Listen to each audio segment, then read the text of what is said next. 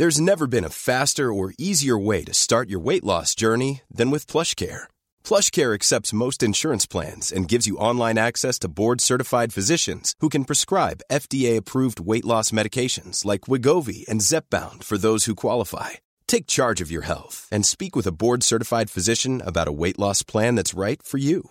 Get started today at plushcare.com/weight loss. That's plushcare.com/weight loss. plushcare.com/weight loss. Many of us have those stubborn pounds that seem impossible to lose, no matter how good we eat or how hard we work out. My solution is PlushCare.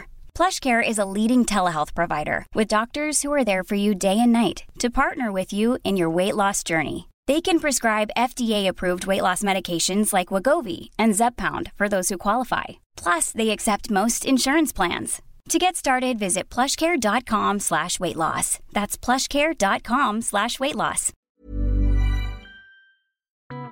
Just to be content and know that you're enough. And that for me is a work in progress. And sometimes I don't feel worthy. Sometimes I'm the one dissecting my work and kind of criticizing it and blowing it to pieces before anybody else can. And I think, well, right, I'm done and I'm through with this. You can come and, say and do whatever you like about it. And it really is that struggle to kind of let go and surrender and know that whatever you've done your best. And that's humanly possible, and know that it's okay. Like, some people might not like it. That's okay. Some people will love it. That's okay as well. But that whatever you do, you're worthy of it, and that you are enough.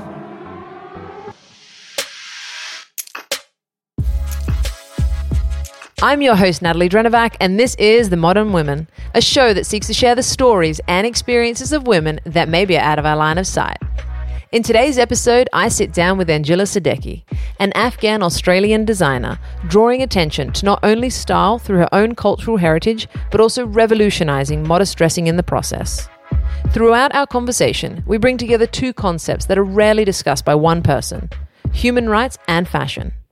I'm not sure about you, but I admit to having preconceived ideas and understandings, or lack thereof, about fashion for Muslim women, and Anjilla has completely shattered those. Before starting her label, Anjilla, who was born in Afghanistan and came to Australia as a refugee in 1989, began her career working at the United Nations High Commissioner for Refugees, the UNHCR, in Canberra. From there, Anjilla worked with law firms that went to Christmas Island and provided legal representation to asylum seekers who arrived by boat. Anjilla then started her couture line as a creative outlet from the pressures of the work she was doing, with a strong focus on creating stunning and fashion-forward pieces tailored to the modest woman. Tune in for a beautiful and sincere conversation with Anjilla Seddeqi, who considers herself both a modern and modest woman. And if you love this episode or any others, make sure you are subscribed wherever you love to listen so you don't miss any upcoming episodes when they go live.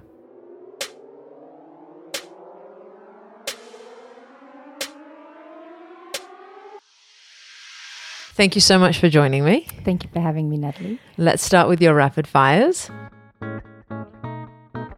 If you could use one word to describe how you feel about yourself, what would it be? Oh, this is a tricky one. Probably just happy. Yeah? It's something I aspire to be every day. So I think it would be just happy and content. Perfect. Yeah. What do you wish you had have known when you started out? Well, it can be either your law career or it can be your fashion label. I think just that, everything is going to be okay, and that eventually you'll get to where you're meant to be. Sometimes it's not, sometimes you set out to do something and it doesn't end up being what you want to do. So it's okay to take that detour. So that's what I'd probably tell myself. Perfect. And how would you define being a modern woman? Just being confident in yourself and being unapologetically yourself.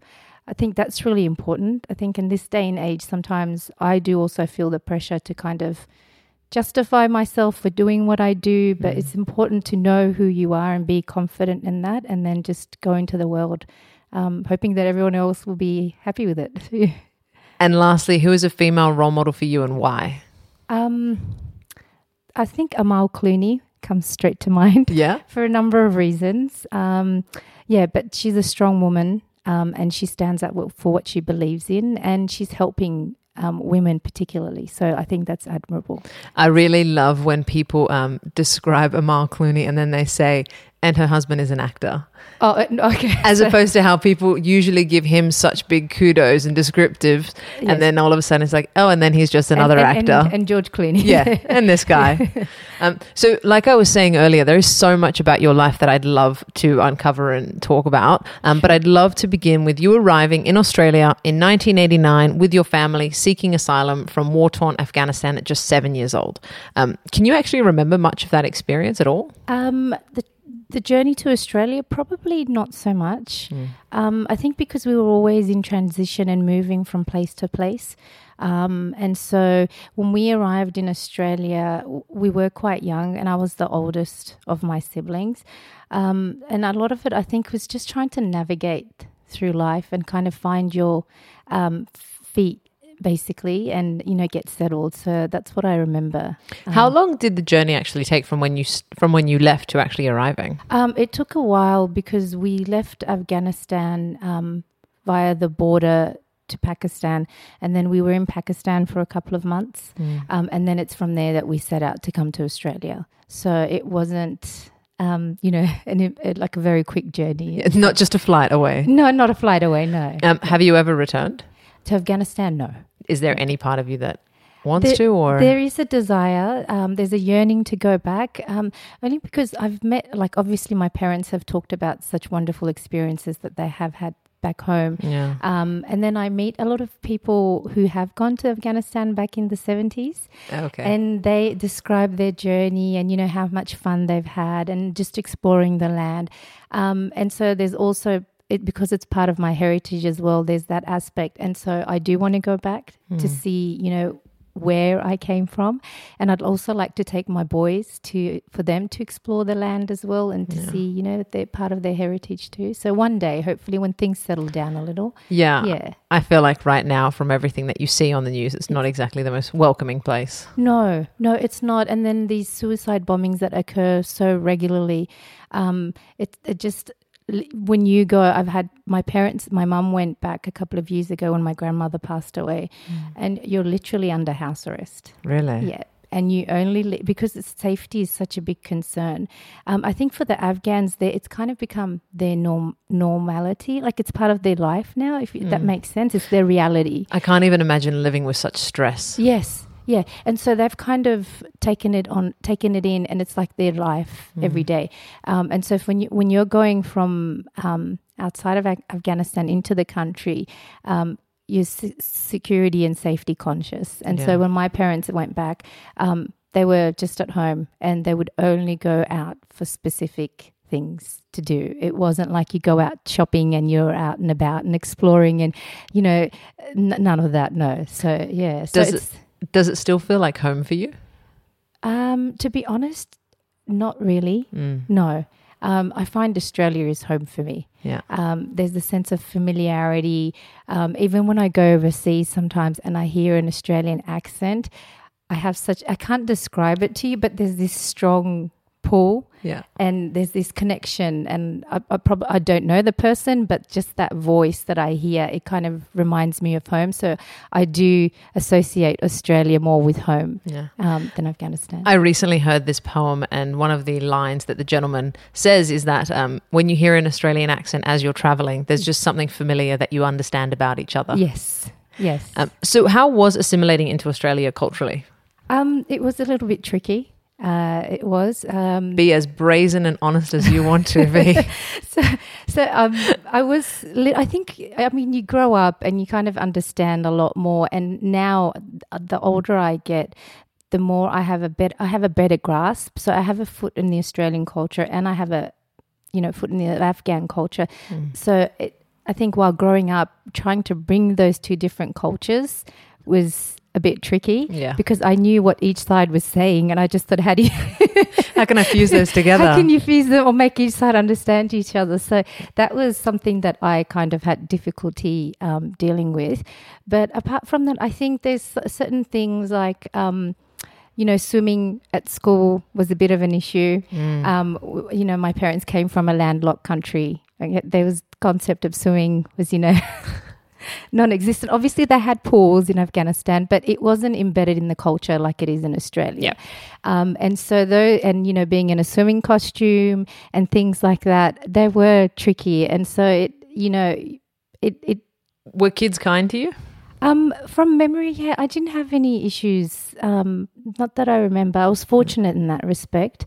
So I had wonderful teachers and I had wonderful friends at school and high school as well, and even university. Yeah. I was curious to know, could you imagine doing leaving your country now, considering you also have 2 young boys and having to go through the experience that your parents also went through? No. And this is what I reflect on a lot is my parents were quite brave. And the fact that they, left their home country, everything was so familiar and they knew everybody. If you walk down the street, someone would recognize you, or you went to the bank and someone would know you. And so and then leaving your family and with 4 young kids. So my mum was quite young when she had me. She was about 19. Oh, wow. She was quite young. And so then I was the oldest 7, and there's like a 2-year gap. Did you say eldest of 7? No, eldest of 4, sorry. So I was 7 years old. For a moment there, I was like, wow. No. So, but she had 4 young kids and quite quickly, one after the other. And so for I think it's very brave. It's very courageous for them to be able to do something like that. And for me now, if I have to consider going to another country, I am thinking about so many things. And you want the stars to basically align for that, journey to work. And so, I always admire them for that. I find often that we can criticize our parents so quickly without ever taking moments to really reflect on perhaps what they've had to do and achieve and go through to get to where they're at for what we then take for granted. Yes. Yeah. And it kind of just makes you snap back to reality. Certainly. Yeah, and sometimes I have this talk with my younger brother. So I think he was quite small when he was about 2 years old, or 1 year old probably. And so for him, he doesn't have any memories of Afghanistan or anything like that. It's all Australia. And sometimes he does tend to get a bit carried away. And I say to him, look, hold on, just let's, take things in perspective. And my parents came here, they didn't know the language, they didn't know the culture. It's a completely different environment, completely new land with new faces, new people. They didn't know anybody, and they've made a life for themselves, and done all of that despite all of these obstacles. And I said, look at us, we've been brought up here, we've been educated here, we're familiar with the culture, we're familiar with the land and the people, and I would say we're not as successful as our parents were. Oh, right. Because of the courage and all of the actual more emotional attributes that they, I guess, hold. Yeah, they had a lot of, perseverance and, being it's not easy coming with 4 young children and, wherever you go. Yeah. And not even going on a holiday with 4 young children is easy. It's a nightmare. I have trouble with my 2. So, I think in that respect, I think they were far more successful, and they were risk takers, but they did their best to make it work. And I think they've done a far better job than we have being raised in Australia. That's such a beautiful sentiment to kind of hold close to yourself. Yeah. And I admire my parents for that. I do, yeah. I did want to start by moving into your former career. So you interned with the United Nations High Commissioner for Refugees in Canberra and provided legal representation to asylum seekers. Is it safe to assume that this career choice did have something to do with your personal experience? Certainly. Yeah, most definitely. When I set out to study law, there were 2 main reasons. One was to make my parents proud. Yeah. Because they had given up so much and they sacrificed a lot for us. And so I didn't want them to think that, their sacrifices went in vain. Yeah. And so that was one part of it. And the other one was to help people who shared a similar experience as I did as a refugee. And I think perhaps I was probably one of the more fortunate ones. I didn't experience life in a refugee camp, living in a tent.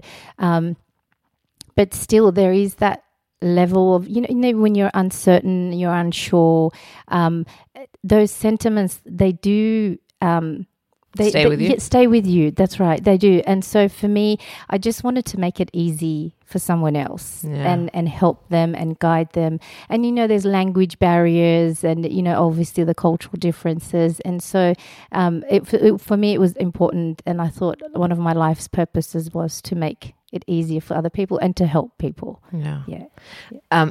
Following on from that, you actually spent 5 years after graduating working with law firms going to Australia's Christmas Island to provide legal representation to asylum seekers who arrive by boat.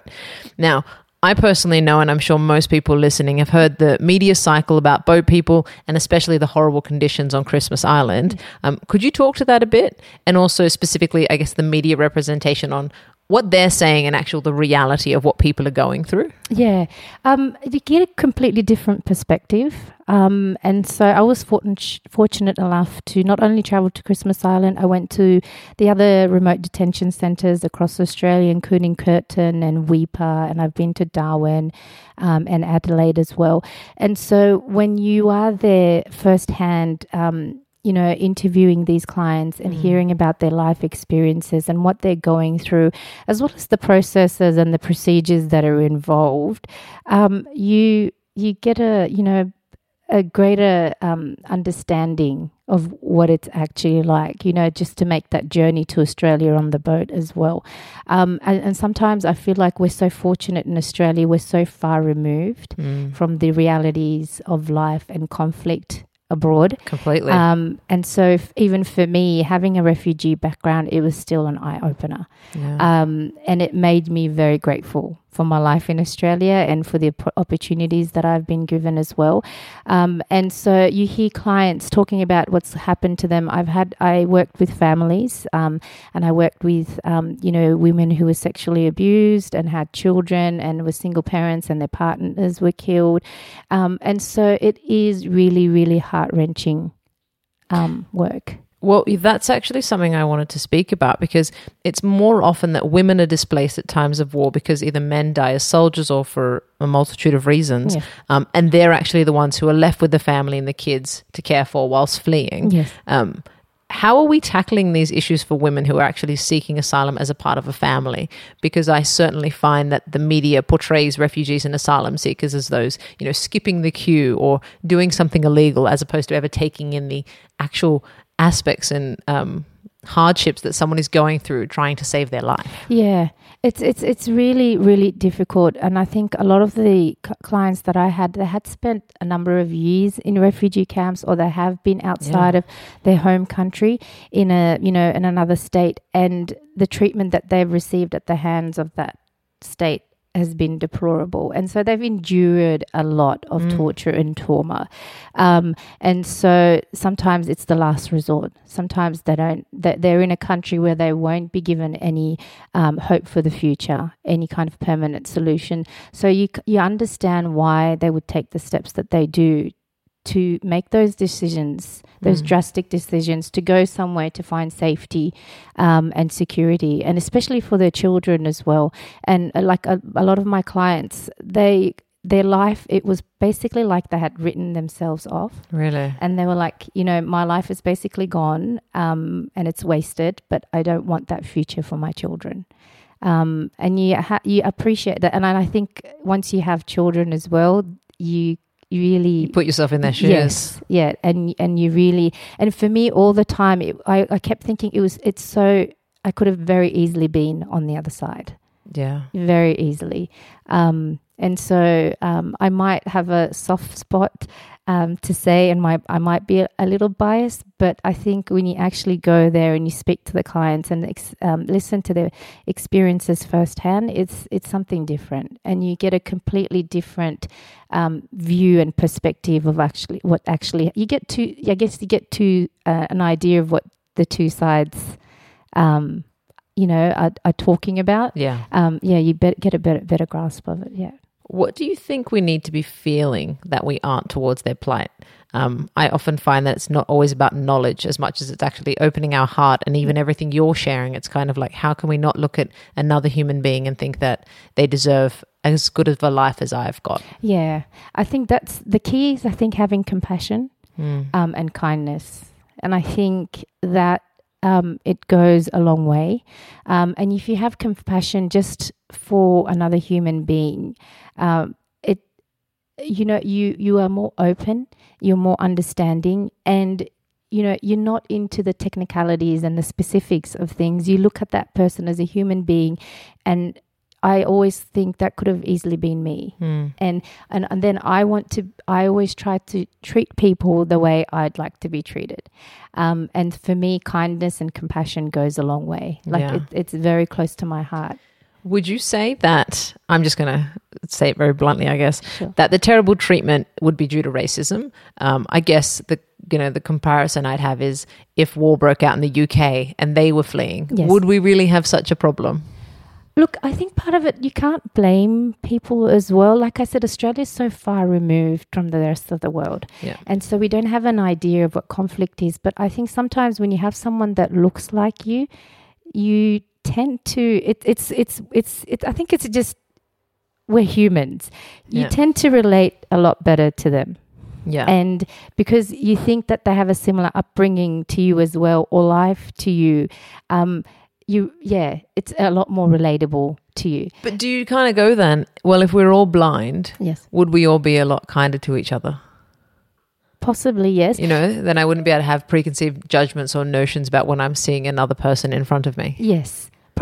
Possibly, yes. And I think sometimes just having that connection with someone, I've had experiences where I volunteer at the Asylum Seeker Centre in Newtown one day a week, and I've had people, I've met people who, not just there and not at the centre particularly, but I've had people who I meet that are quite standoffish when they first meet me. Why? I don't know. It's probably they have a preconceived notion of me because I wear the hijab as well. Yeah. And so for me, just talking with someone and making a connection, it kind of brings down all the barriers. Yeah. And you're actually seeking to understand each other. Yes. And then, your background and, where you've come from, your story, and that helps people. It kind of breaks that invisible barrier that's in between you and that other person. Yeah. And so I find overwhelmingly the majority of the Australian population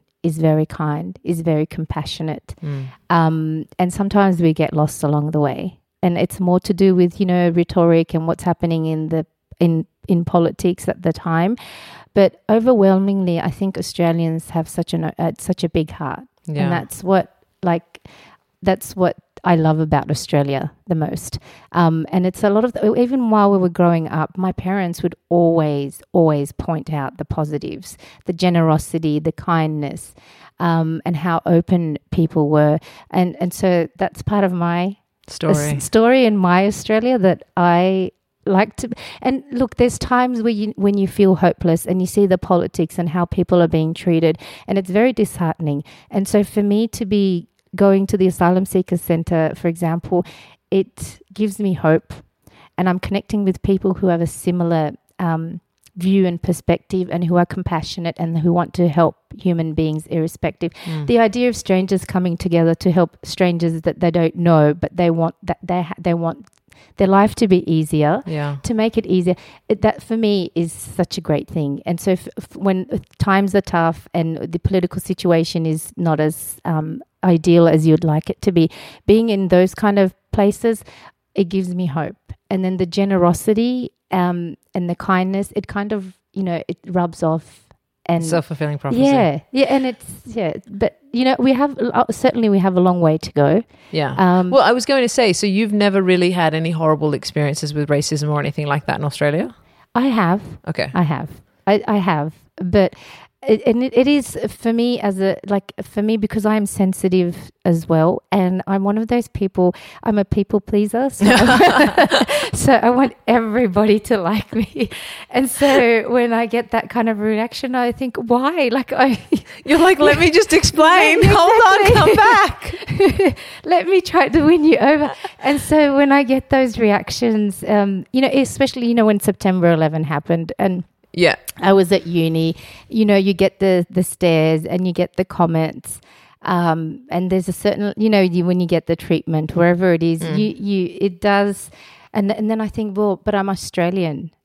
I'm part of this country. Why? One item of clothing can differentiate you so much. Exactly. And kind of question my allegiance, or to think that I am part of that group or that those people who committed these atrocities, for me is very hard to digest. It's also very stupid. Yeah, it is. It is such a simple way to label such a large amount of people. Yes. I have a very, very close friend who is Muslim. She doesn't wear a hijab though.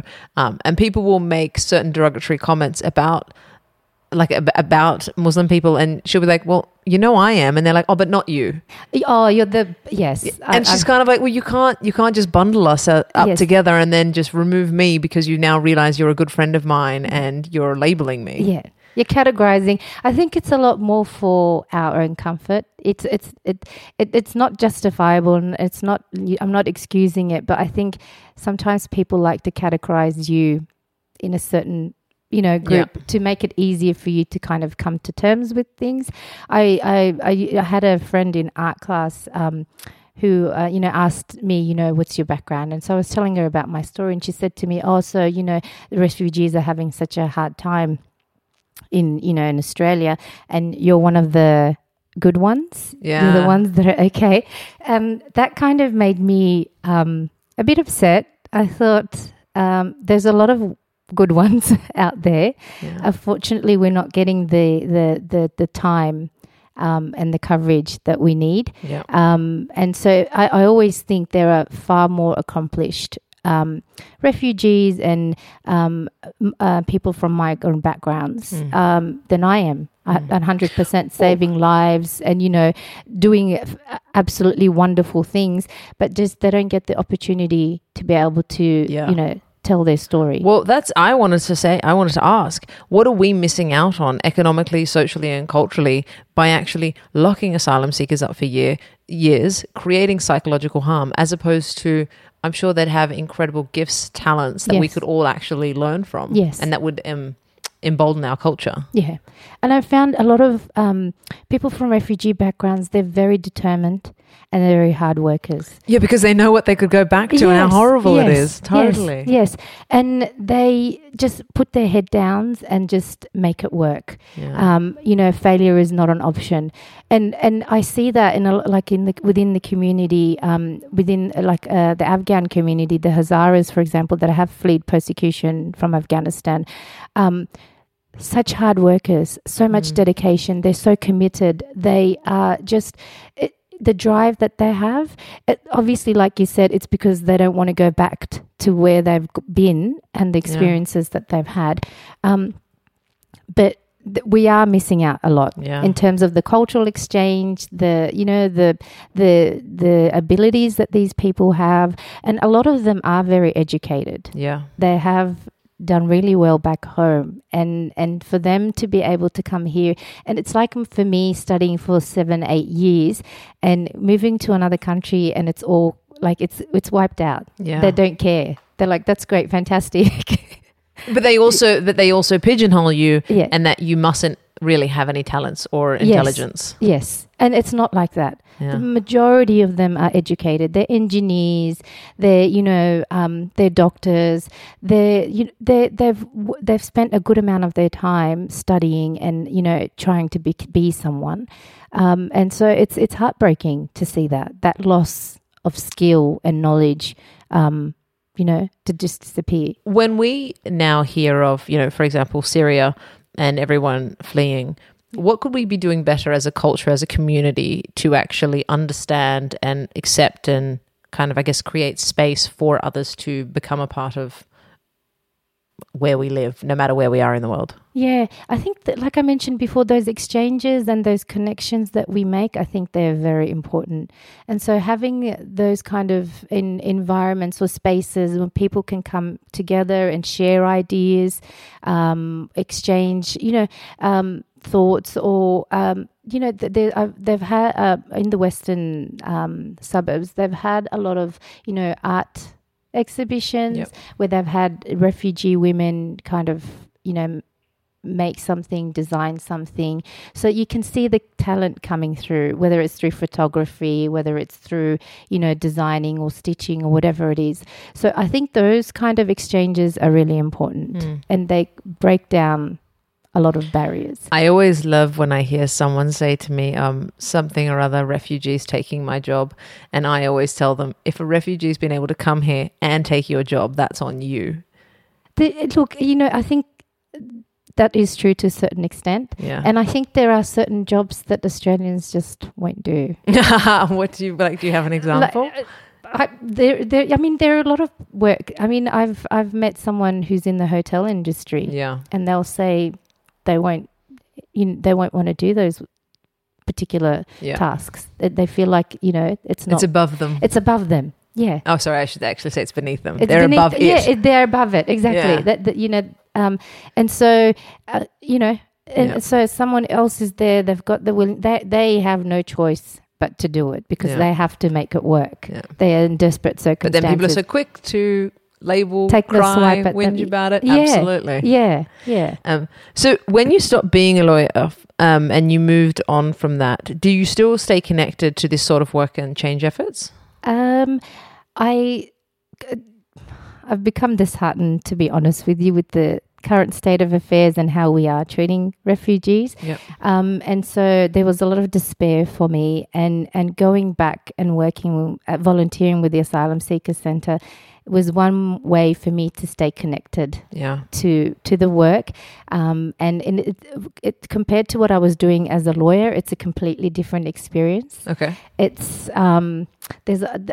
being a lawyer, you have that one-on-one contact with the client, absolutely, but you're so focused on, making the case, getting that application through, getting them a visa. And so, the other, the side of it where you make those connections and, and you just see people and share stories, and that opportunity, I think I've been given at the Asylum Seeker Centre. Yeah. And I just work at reception and I greet people and say hi and help them wherever I can. And I think that helps me stay connected to my roots, and that strong passion that I have for refugees. And it also gives me hope. So I do recall when we first started talking, you also mentioned how you like to speak to younger women and girls because when you first got here, there was no, I guess, role model for you to aspire into. Yes. Do you find that happens just from meeting young women along the way, or? So a number of things. I mean, like being featured in Harper's Bazaar, for example. I grew up religiously reading Vogue and Harper's Bazaar. I knew when each issue would come out, and I would duck down to the newsagents and pick one and just go through it. And I never saw in any of those magazines anyone that looked like me, that resembled me, and that I saw and kind of aspired to, in a sense, Can I quickly say, do you mean like you just because that you wear a hijab, or just like you in terms of all features, skin color, everything? Everything, basically. Everything. Yep. And I know mainly, I think for the younger generation, it's important to have that representation. It gives them a lot of hope. And for me growing up, all I wanted was someone that resembled something like me and said, it's going to be okay. Yeah. Everything will work out. Just put your head down and work hard and everything will fall into place. And so, because you have all of those, those doubts, those what ifs, and I don't think I can do it and all of this stuff. And so in that respect, it's nice to have someone out there that says, look, I've been through it all and it'll be okay. Yeah. And you'll get to where you're meant to be. There might be some obstacles along the way, but it's okay. There definitely will be some obstacles along the way. Oh, most certainly. And so seeing myself in that magazine, it was surreal. Like sometimes I just think, wow. And I know like hijabi models are more prominent now. And, we're seeing a lot of it in the media. And so for me, it was a real pinch me moment. I thought, wow, I can't believe someone like me that looks like me is in a high fashion magazine like that. And ultimately what I thought, it wasn't about me. It was about women of all shapes and sizes and all backgrounds who are different, who don't fit the mold, and who can look at it and say, look, if she can do it, I can do it.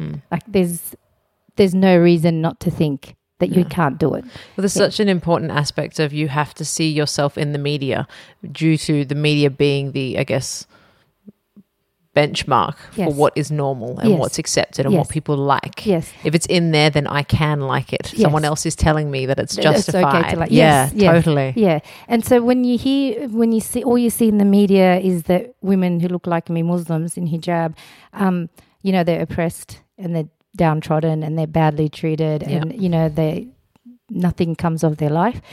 So it's nice to have that available. And I have had a few schools approach me and a few not-for-profit organizations approach me and ask me to speak to the young children. And so I've gone to Camden Park Public School and I spoke to the girls there. They had a women's empowerment event, and so I was a part of a panel of speakers.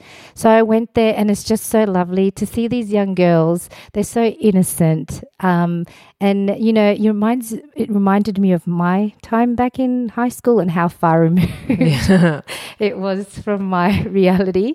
But it was so lovely for the girls to come and approach me and say, I'd love to be a fashion designer one day, and how can I do it? And just talking to them and speaking to them and just letting them know that, if you set your mind to it, you can achieve it. Yeah.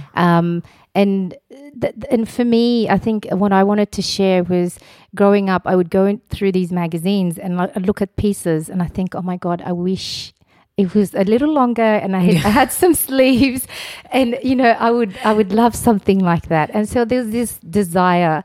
Everyone wants to look nice. Yes. Everyone wants to look presentable and confident. And so for me, and I never could find anything. And so I told the girls, I said, I never could find anything that met my needs. And so I just started designing for myself. And part of that is very empowering because you're not waiting around for someone else to do it to meet your needs. You're getting in there and you're doing it yourself. And so I think for the girls, and I told them I don't have a design background. Yeah. I don't have any skills or training in design. And if someone like me can get up and say, look, I want to meet my needs, and other women obviously who have similar background and who have those needs as well, it's very empowering. For me, I never thought. Now that I'm in the fashion industry, you realize how difficult it is. But coming as an outsider, you don't realize all the obstacles. And I think that's a good thing as well. The ignorance can be bliss. Bliss, yes, definitely. Could you actually unpack a little more about how you made such a pivot, going from being a lawyer now turned into designing absolutely gorgeous women's wear? Oh, thank you. Look, I think it was a gradual thing. The first point, the turning point, I think, was when I was getting married. And I just wasn't happy with what was available. And a lot of the time it was just the strapless dresses that were in style at the time. And so if you wanted to make that modest, you just wore something underneath it and made it work. And for me, I kept thinking... Crazy new design. Yeah. I just kept thinking, surely... There has to be some well thought out designs that incorporate sleeves, incorporate the length, and does look stylish and sophisticated yet modest at the same time. And so I think that was where I kind of said, no, I'm not going to accept what's out there. And so for my wedding dress, I went to a designer and she helped me, and Grace Kelly's wedding dress was my inspiration for my wedding dress, basically.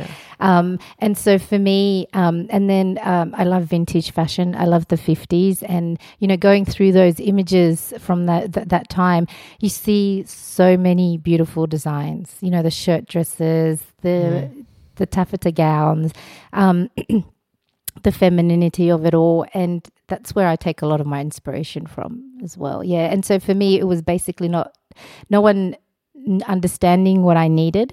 And for me, I loved fashion as well.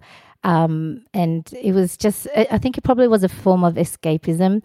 And I was, I have 3 younger siblings that are boys. So I have 3 brothers. So it was tough trying to, be feminine. Yes. While there was a lot of gym and sports and, all of that stuff, kickboxing or whatever it was that my brothers were doing. And so for me, I think it was form of escapism too as well. It was something fun. Yeah, I also read that it was part of why you started it was that I guess the creativity allowed you to have a sense of escapism due to the actual work that you were doing and how, I guess, not depressing, that's not the right word to use, but just kind of harrowing and upsetting the work that you were doing. It was really emotionally charged work, it was a lot. And we would go on task forces that were for 3 weeks at a time. And in that period, we might have had 2 days off. And we had long days. Like we'd start from 7, 8 o'clock in the morning and we'd finish at 8 o'clock at night. So they were long days. They were intense days. And so, So you're like, I'll just also start to design my own clothing on top of that. I'll just add that to the mix. Yeah. That's beautiful. Yeah. So I have this quote from you and it's, well, I'm going to ad-lib it a little bit, but fashion has helped you reconcile the two sides of your heritage. Before you just wanted to hide your uniqueness and blend in with people. Yes. And now you're learning to embrace that and your culture, embracing your heritage, and you're proud of it. I mean, could you share a bit more on that in regards to what you wanted to hide versus now being so proud of and wanting to share with others? What I wanted to hide, I just wanted to be like everybody else. Yeah. I didn't want to be different. Do you mean just in the simple way of like not having to wear a hijab or?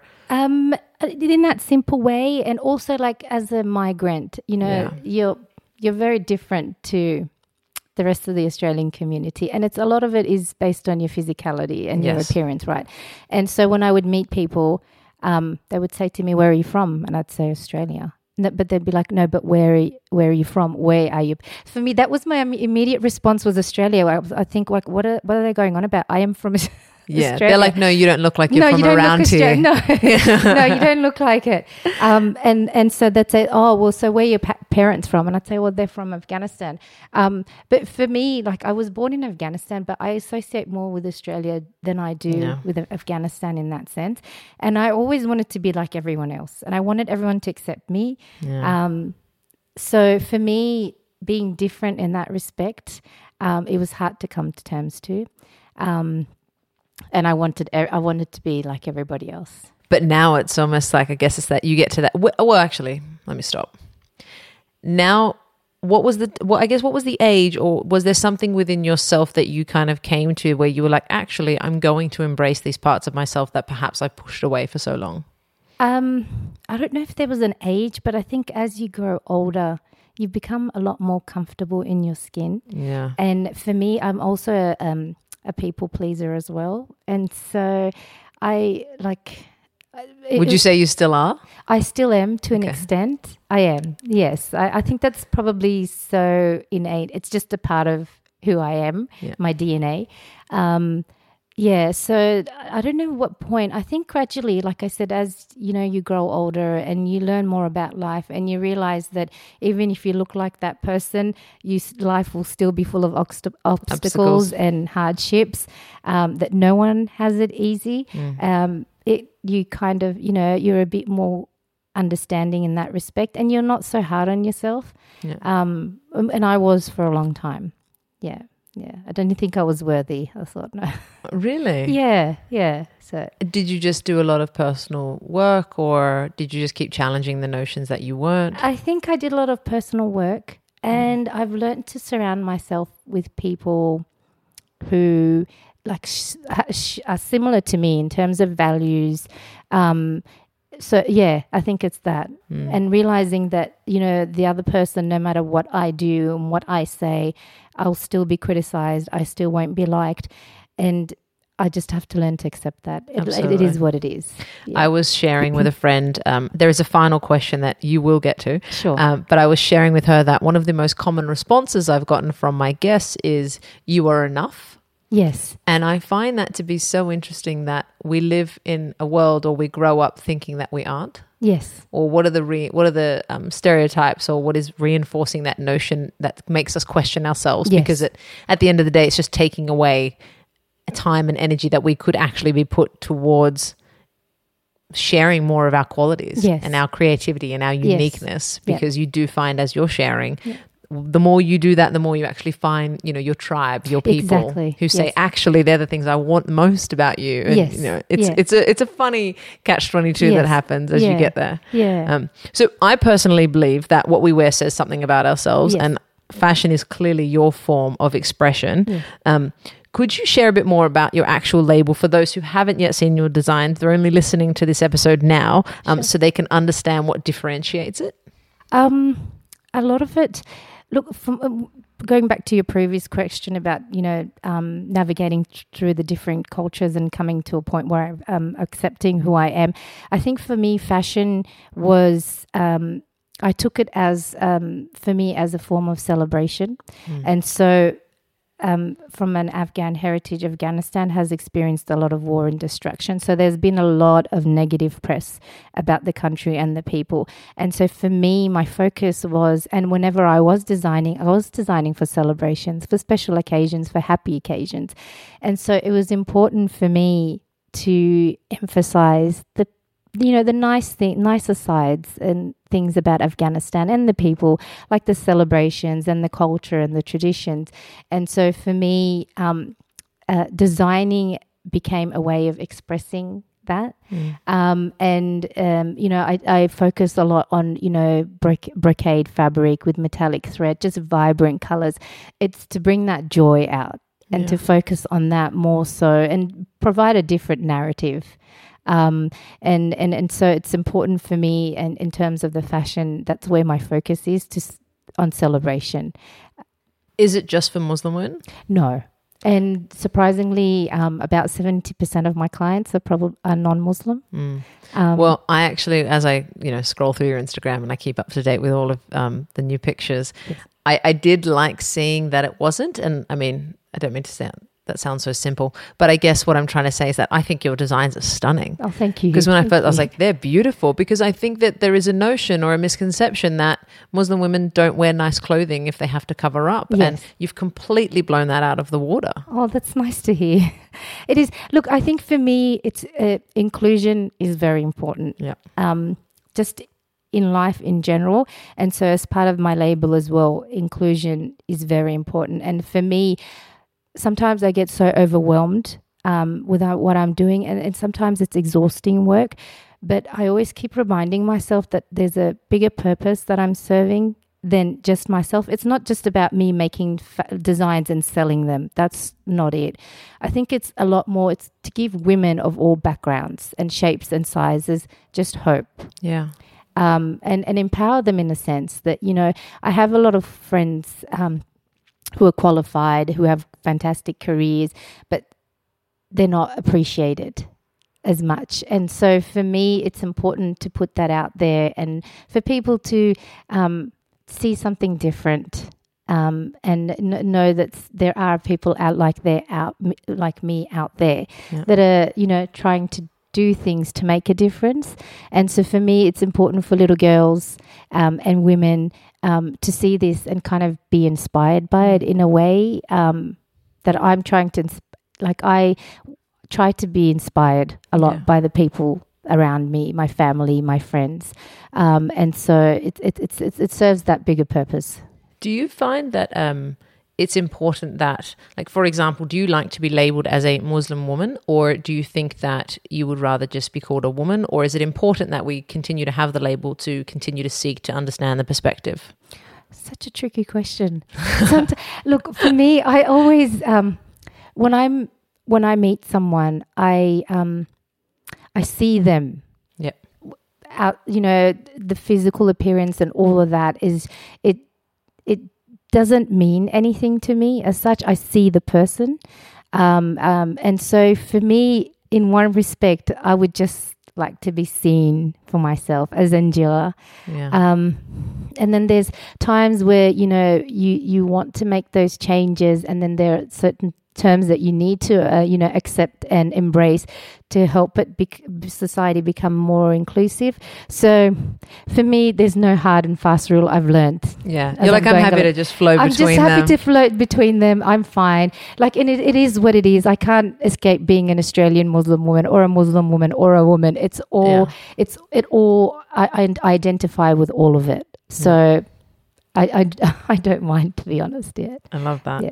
So I must say, I have enjoyed this conversation so much. Oh, thank you. I'm really glad and I'm really grateful that you were so forthcoming with all of the experiences that you've had. I think it's really important that we should all seek to understand each other a little bit more, as opposed to, I always think you should lean into what you don't understand, as opposed to turning away because it's easier. Yeah.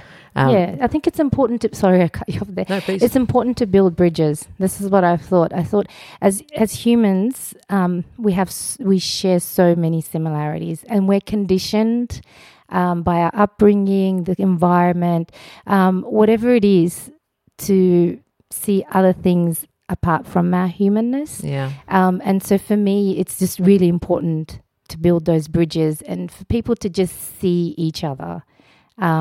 Rather than, what you've heard, what you've been told, and just making those kind of connections one-on-one is far more, better. And I think for us as a human race and as a global community, I think the only way forward is just embracing each other and accepting each other. And it's okay, like you might not embrace the lifestyle that I have or I choose to live. That's okay. And I think part of being, a part of life is just coming to that point where you say, that's fine. You do you and you do what works for you. And I understand and appreciate that, and vice versa. And I think that's where we need to get to. Completely. Yeah. I always think that if I don't judge you, it allows you no ability to judge what I'm doing. Yeah. If I say absolutely you do you, I'll do me, as long as we can still respect each other, I think is where sometimes the bridge starts to crack. It's when it's, well, I don't understand you, so you should do what I'm doing. And it's like, well, we both will never understand each other then. Yes. Yeah. So it leads me perfectly into my final question. You're standing in front of a room of 10,000 women and you're able to offer one piece of advice. What would you say? It's going to come back to what we were talking about before. Just to be content and know that you're enough. And that for me is a work in progress.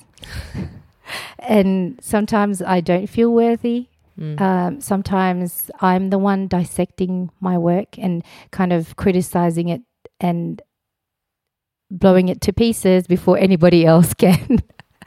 And I think, well, right, I'm done and I'm through with this. You can come and say and do whatever you like about it. And it really is that struggle to kind of let go and surrender and know that whatever you've done your best. And that's humanly possible, and know that it's okay. Like some people might not like it. That's okay. Some people will love it. That's okay as well. But that whatever you do, you're worthy of it, and that you are enough at the end. Like I think I don't think that anybody should have the power to tell you that you're not worthy of anything. Completely. Yeah. So that I think, and it's for me, I'm always working on it. So Thank you so much for joining me today. Thank you for having me. Thank you. Hey everybody, thank you so much for listening to this episode of The Modern Women. If this content is delivering value to you, it would be so helpful and appreciated if you head to Apple Podcasts, Spotify, or Stitcher and rate and review us, as that helps us build this incredible community.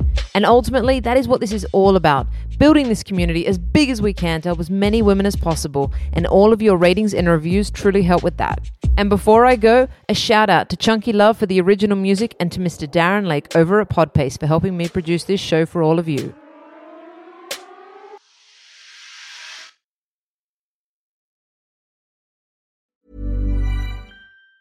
Ever catch yourself eating the same flavorless dinner 3 days in a row? Dreaming of something better? Well, HelloFresh is your guilt-free dream come true, baby. It's me, Keke Palmer. Let's wake up those taste buds with hot, juicy pecan-crusted chicken or garlic butter shrimp scampi. Hello Fresh. Stop dreaming of all the delicious possibilities and dig in at HelloFresh.com. Let's get this dinner party started. Planning for your next trip? Elevate your travel style with Quince. Quince has all the jet-setting essentials you'll want for your next getaway, like European linen, premium luggage options, buttery soft Italian leather bags, and so much more. And is all priced at 50 to 80% less than similar brands. Plus, Quince only works with factories that use safe and ethical manufacturing practices. Pack your bags with high-quality essentials you'll be wearing for vacations to come with Quince. Go to quince.com/pack for free shipping and 365-day returns.